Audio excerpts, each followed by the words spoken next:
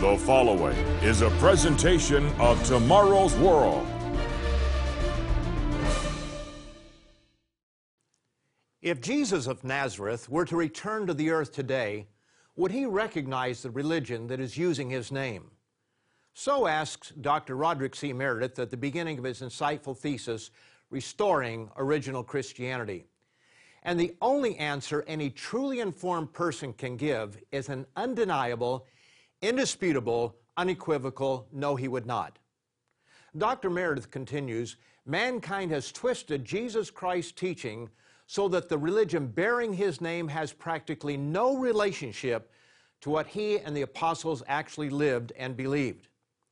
But does the average churchgoer understand this? Does he even care? What about you? As shocking as it may be, the church Jesus founded is nothing like the many churches calling themselves by his name, and this is both a biblical and an historical fact. Note this statement by church historian Jesse Lyman Hurlbut about how rapidly first century Christianity morphed into something very different. For 50 years after St. Paul's life, a curtain hangs over the church, through which we strive vainly to look. And when at last it rises about 120 AD with the writings of the earliest church fathers, we find a church in many aspects very different from that in the days of St. Peter and St. Paul.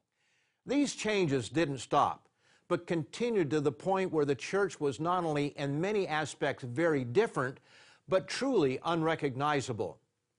Hurlbut describes some of the changes that crept in over the next several centuries. The forms and ceremonies of paganism gradually crept into the worship. Some of the old heathen feasts became church festivals with change of name and of worship. About 405 AD, images of saints and martyrs began to appear in the churches, at first as memorials, then in succession revered, adored, and worshiped.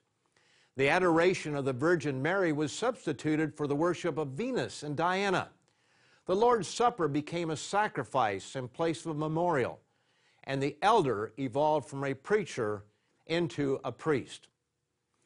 Does any of this matter to you? It should. And if you'd like to discover why it should matter to you, stay tuned.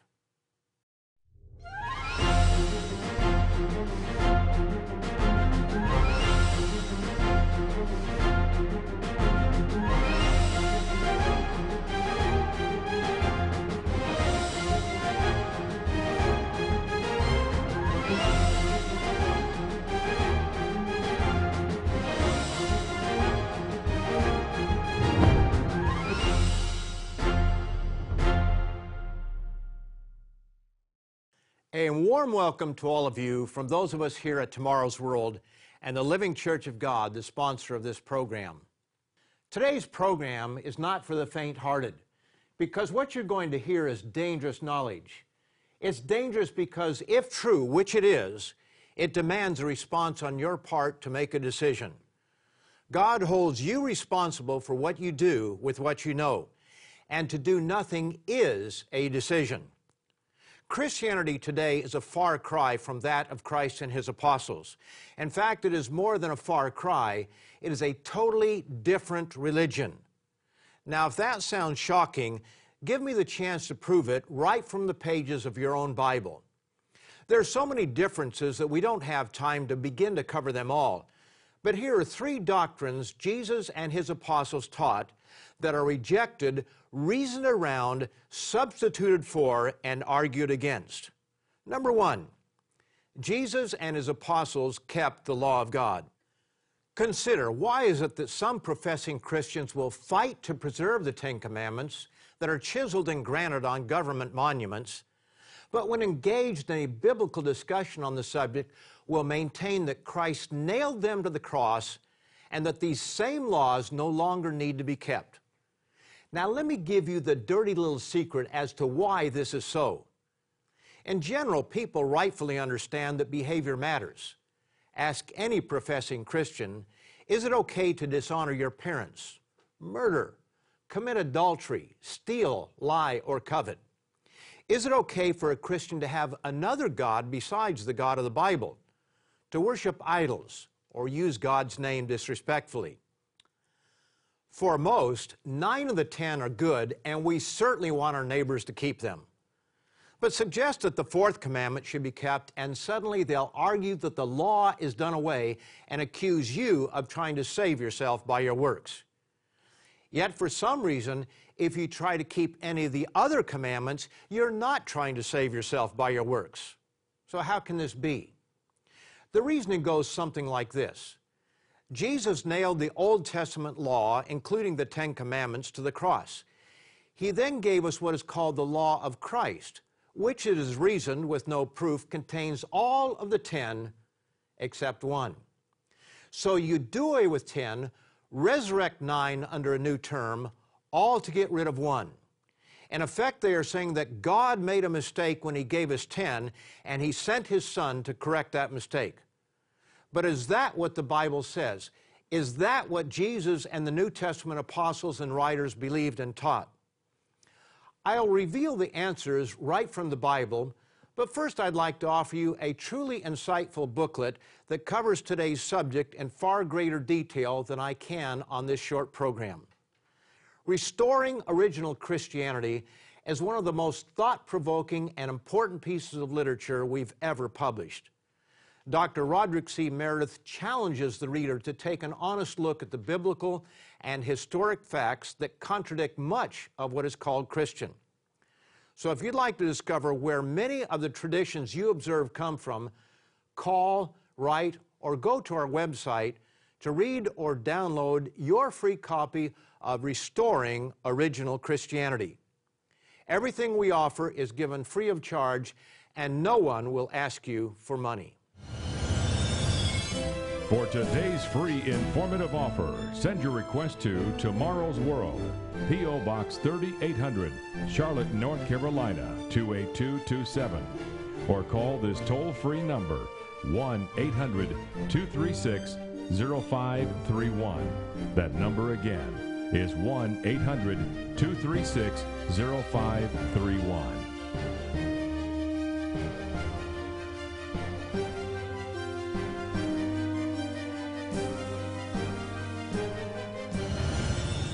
With this offer, you will also receive your free subscription to Tomorrow's World magazine, full of timely articles and unique insights on today's important issues. Tomorrow's World magazine keeps you up to date with world trends, Bible prophecy, and the very meaning of life itself. Tomorrow's World. Call now. Welcome back. In Matthew 19:16, we read of a young man who came to Jesus and asked Him a very important question. Good teacher, what good thing shall I do that I may have eternal life? Now, wouldn't you like to know the answer to that question? Many are familiar with the end of this account, but fail to see what's in the middle. Was Jesus' answer consistent with what professing Christianity teaches? Dust off your Bible and read it for yourself. Jesus replied in Matthew the 19th chapter and verse 17, "But if you want to enter into life, keep the commandments." Then in response to his question of which ones, Jesus listed several of the 10. He focused on the last 6 that teach us how to love our neighbor. He didn't mention any of the first 4 that teach us how to love God, at least not yet. There was something that was bothering this young man in spite of the fact that he was keeping these commandments. He therefore continued, "All these things I have kept from my youth. What do I still lack?" Many carelessly believe that Jesus gave him a new commandment, but this is not so. Instead, Jesus gave him that one act that he requested, and in Jesus' answer, He took aim at this man's false god, trusting in his wealth, a violation of the first commandment, and his covetous attitude, a violation of the 10th commandment. Verses 21 and 22. "If you want to be perfect, go and sell what you have and give to the poor, and you will have treasure in heaven, and come, follow me." But when the young man heard that saying, he went away sorrowful, for he had great possessions. In spite of Jesus' clear command to keep the commandments, some still reason that we don't have to keep them. They reason that this incident took place before Jesus' crucifixion, and therefore it was the right thing to do at the time, but not after Jesus paid the penalty for our sins.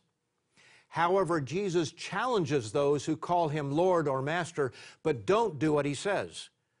Notice that Jesus condemns those who rebelliously reason around his clear statements in Matthew, the 7th chapter, and verse 21. Not everyone who says to me, Lord, Lord, shall enter the kingdom of heaven, but he who does the will of my Father in heaven. Many will say to me in that day, Lord, Lord, have we not prophesied in your name, cast out demons in your name, and done many wonders in your name? And then I will declare to them, I never knew you. Depart from me, you who practice lawlessness. Luke 6:46. But why do you call me Lord, Lord, and not do the things which I say? But what about Jesus' apostles? Did they teach the necessity of keeping the law of God? Now, please note that I'm not talking about the sacrifices and rituals, but laws defining right behavior. The Apostle John is known as the Apostle of Love, and many believe that law and love don't go together, and how wrong they are. In John's first epistle, he powerfully promotes both love and law.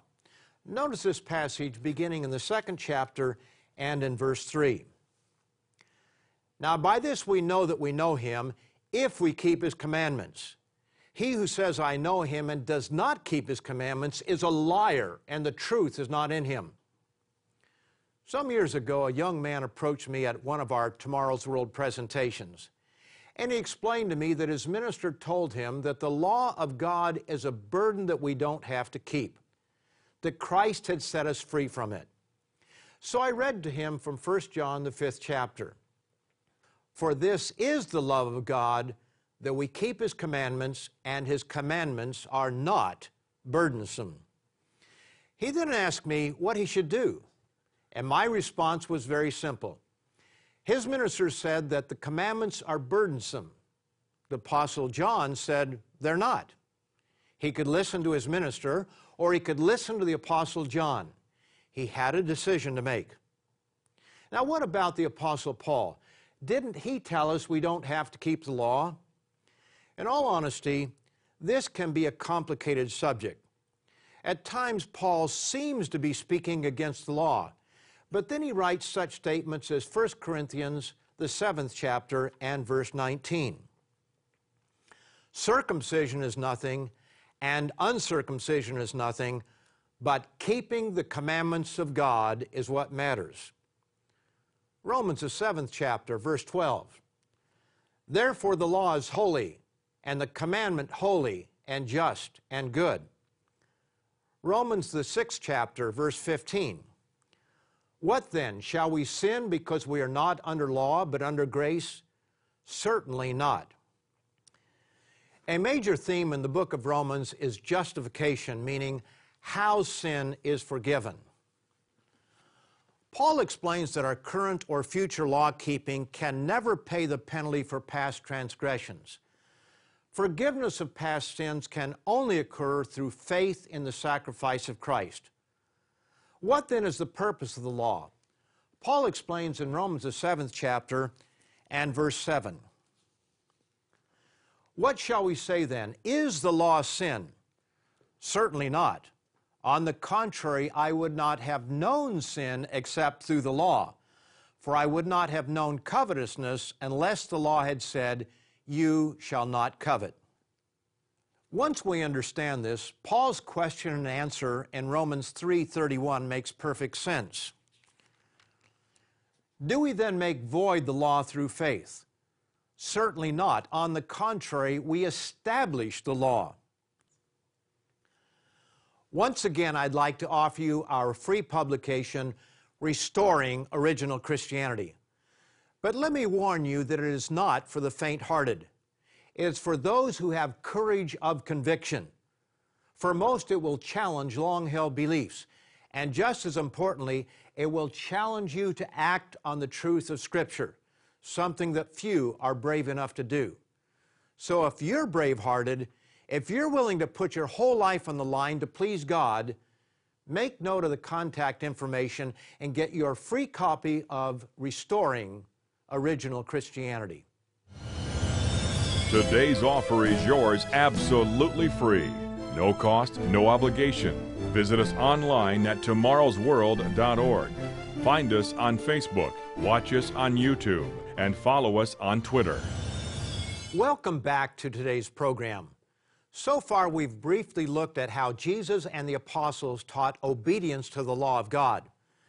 And with that background, we can now look at one of those laws that separate modern professing Christianity from Christ. Number 2, Jesus and his apostles kept the seventh-day Sabbath. The fourth of the Ten Commandments tells us to remember the Sabbath day to keep it holy. It goes on to explain that the Sabbath day is the seventh day of the week. Yet most professing Christians observe the first day of the week. Why? After more than 45 years in the ministry, I doubt that anyone could come up with an argument that I haven't heard many times over. I don't have time to address all of them at this time, but here's an example of clever but faulty reasoning. Many claim that we keep Sunday because it is the New Testament Lord's Day. Now that term is used in some translations of Revelation 1 verse 10, but it has nothing to do with the day of the week. However, let's assume for a moment that the term Lord's Day does refer to a day of the week. So according to the Bible, what day would that be? In Mark chapter 2, we read how the Pharisees wrongly accused Jesus' disciples of breaking the Sabbath. Jesus explained that they misunderstood the purpose of the Sabbath, that it was given to benefit man. We read in verse 27, "And he said to them, the Sabbath was made for man and not man for the Sabbath." Notice that he didn't say that the Sabbath was done away, nor that it was made for the Jews only. Jesus tells us it was made for man. So when was that? Genesis, the 2nd chapter. "And on the seventh day God ended his work which he had done, and he rested on the seventh day from all his work which he had done. Then God blessed the seventh day and sanctified it, because in it he rested from all his work which God had created and made." So we see that God put his very presence in the day by resting. We also see that he sanctified it. That is, God set it apart for a holy purpose. Now let's go back to Mark, the 2nd chapter, and verse 28. "Therefore the Son of Man is also Lord of the Sabbath." Here we have it. Jesus calls himself Lord of the Sabbath. The fact is that there is only one day that Jesus is called the Lord of, the day the Bible refers to as the Sabbath day, the seventh day of the week. So how did the first day of the week become the Christian day of rest? One of my favorite books is Erdman's Handbook to the History of the Christian Church. It's a favorite because it's mainstream and written by a variety of highly respected scholars. It's written from a modern Christian perspective, but lays out the story of the Christian church as it progressed down through the centuries. Regarding the historical record of how Sunday came to be the day of rest, we find this insightful admission. When in 321 Constantine made the first day of the week a holiday, he called it the Venerable Day of the Sun, Sunday. When the pagan symbols eventually disappeared, the unconquered sun was the last to go. The biblical record shows that Christ and the apostles kept the seventh-day Sabbath. Jesus kept it, Luke 4, verse 16. "So he came to Nazareth, where he had been brought up. And as his custom was, he went into the synagogue on the Sabbath day and stood up to read." Paul kept it with both Jews and Gentiles. "So when the Jews went out of the synagogue, the Gentiles begged that these words might be preached to them the next Sabbath. On the next Sabbath, almost the whole city came together to hear the word of God." A number of other scriptures prove the point, and there is much more that can be said about this topic. We have literature that goes into it in much greater detail. But before we close, I want to give you one more doctrine found in original Christianity that is not found in most professing Christian churches. So number 3 is Jesus and his apostles kept the biblical holy days. Why is it that the days that Jesus kept are rejected and other days are substituted? For example, why do people observe a so-called Christian holy day that is named after a pagan goddess, otherwise known as Ishtar or Easter? What do bunny rabbits, brightly colored eggs, and a new Easter bonnet have to do with the resurrection of Christ? Or what are the origins of the Christmas celebrations? What does mistletoe and eggnog have to do with Christ's birth? And what about that jolly, rotund man with a white beard and bright red suit that rides around the world in reindeer-driven sleigh and sneaks into your house through your chimney to put presents under an evergreen tree decked with tinsel, globes, lights, and a star on top? Do you know? And do you care? Consider this remarkable quote again from Erdman's. The Christian church took over many pagan ideas and images. From sun worship, for example, came the celebration of Christ's birth on the 25th of December, the birthday of the sun. Saturnalia, the Roman winter festival of 17 to 21 of December, provided the merriment, gift-giving, and candles typical of later Christmas holidays. Some pagan customs which were later Christianized, for example, the use of candles, incense, and garlands, were at first avoided by the church because they symbolized paganism. These were not the days Christ and the apostles kept. Here are the days they kept and a partial list of New Testament scriptures showing this. Passover, unleavened bread, Pentecost, Feast of Trumpets, Day of Atonement, Feast of Tabernacles, and Last Great Day. Now for the fun of it, let's contrast this with the scriptures that mention Christmas, Easter, Lent, Halloween, All Saints' Day, or the celebration of any other so-called Saints' Day. There just aren't any.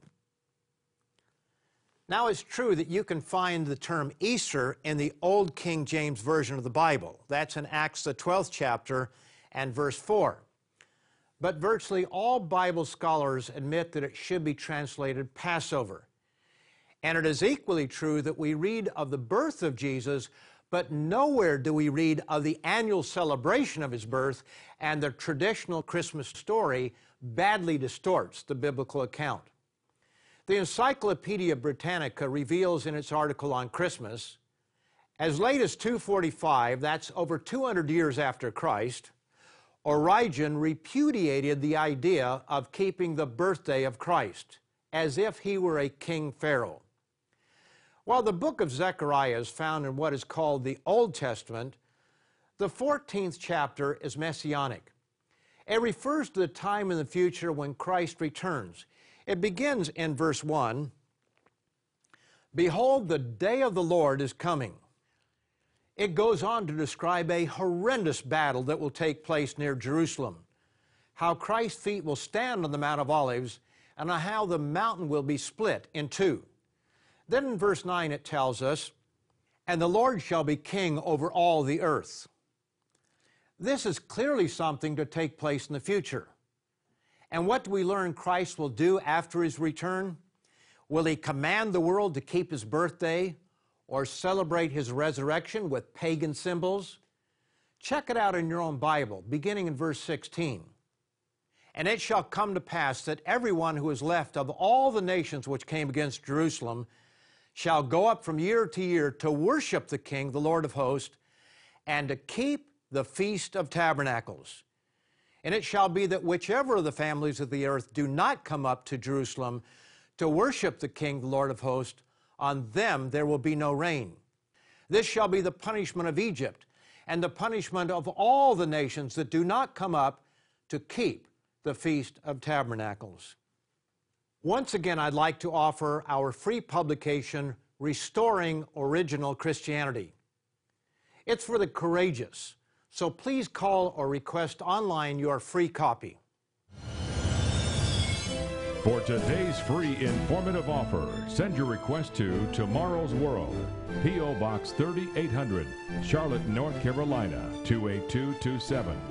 Or call this toll-free number, 1-800-236-0531. That number again is 1-800-236-0531.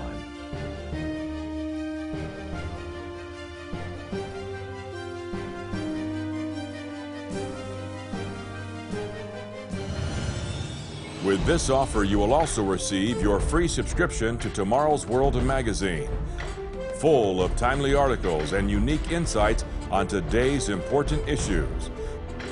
Tomorrow's World magazine keeps you up to date with world trends, Bible prophecy, and the very meaning of life itself.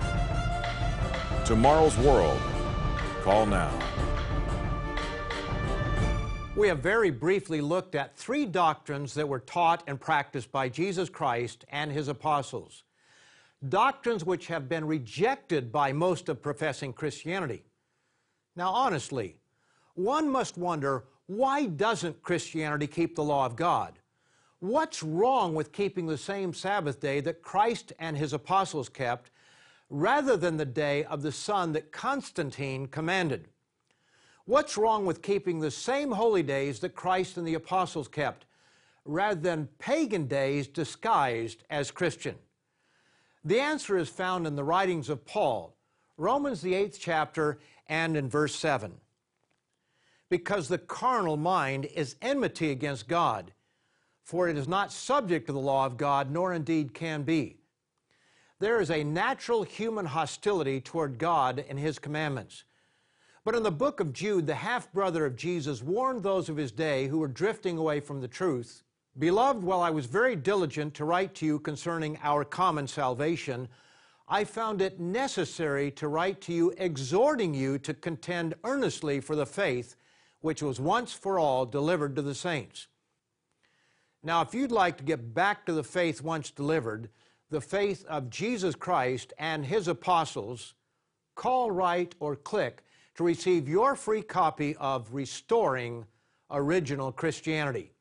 And contact us if you'd like to meet with others who are getting back to the faith once delivered.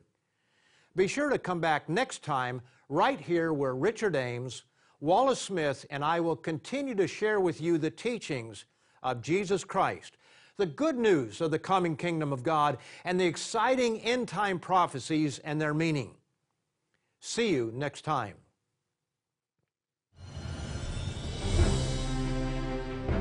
To view the Tomorrow's World telecast or request today's free offer, visit us online at tomorrowsworld.org. Remember to find us on Facebook and be sure to follow us on Twitter.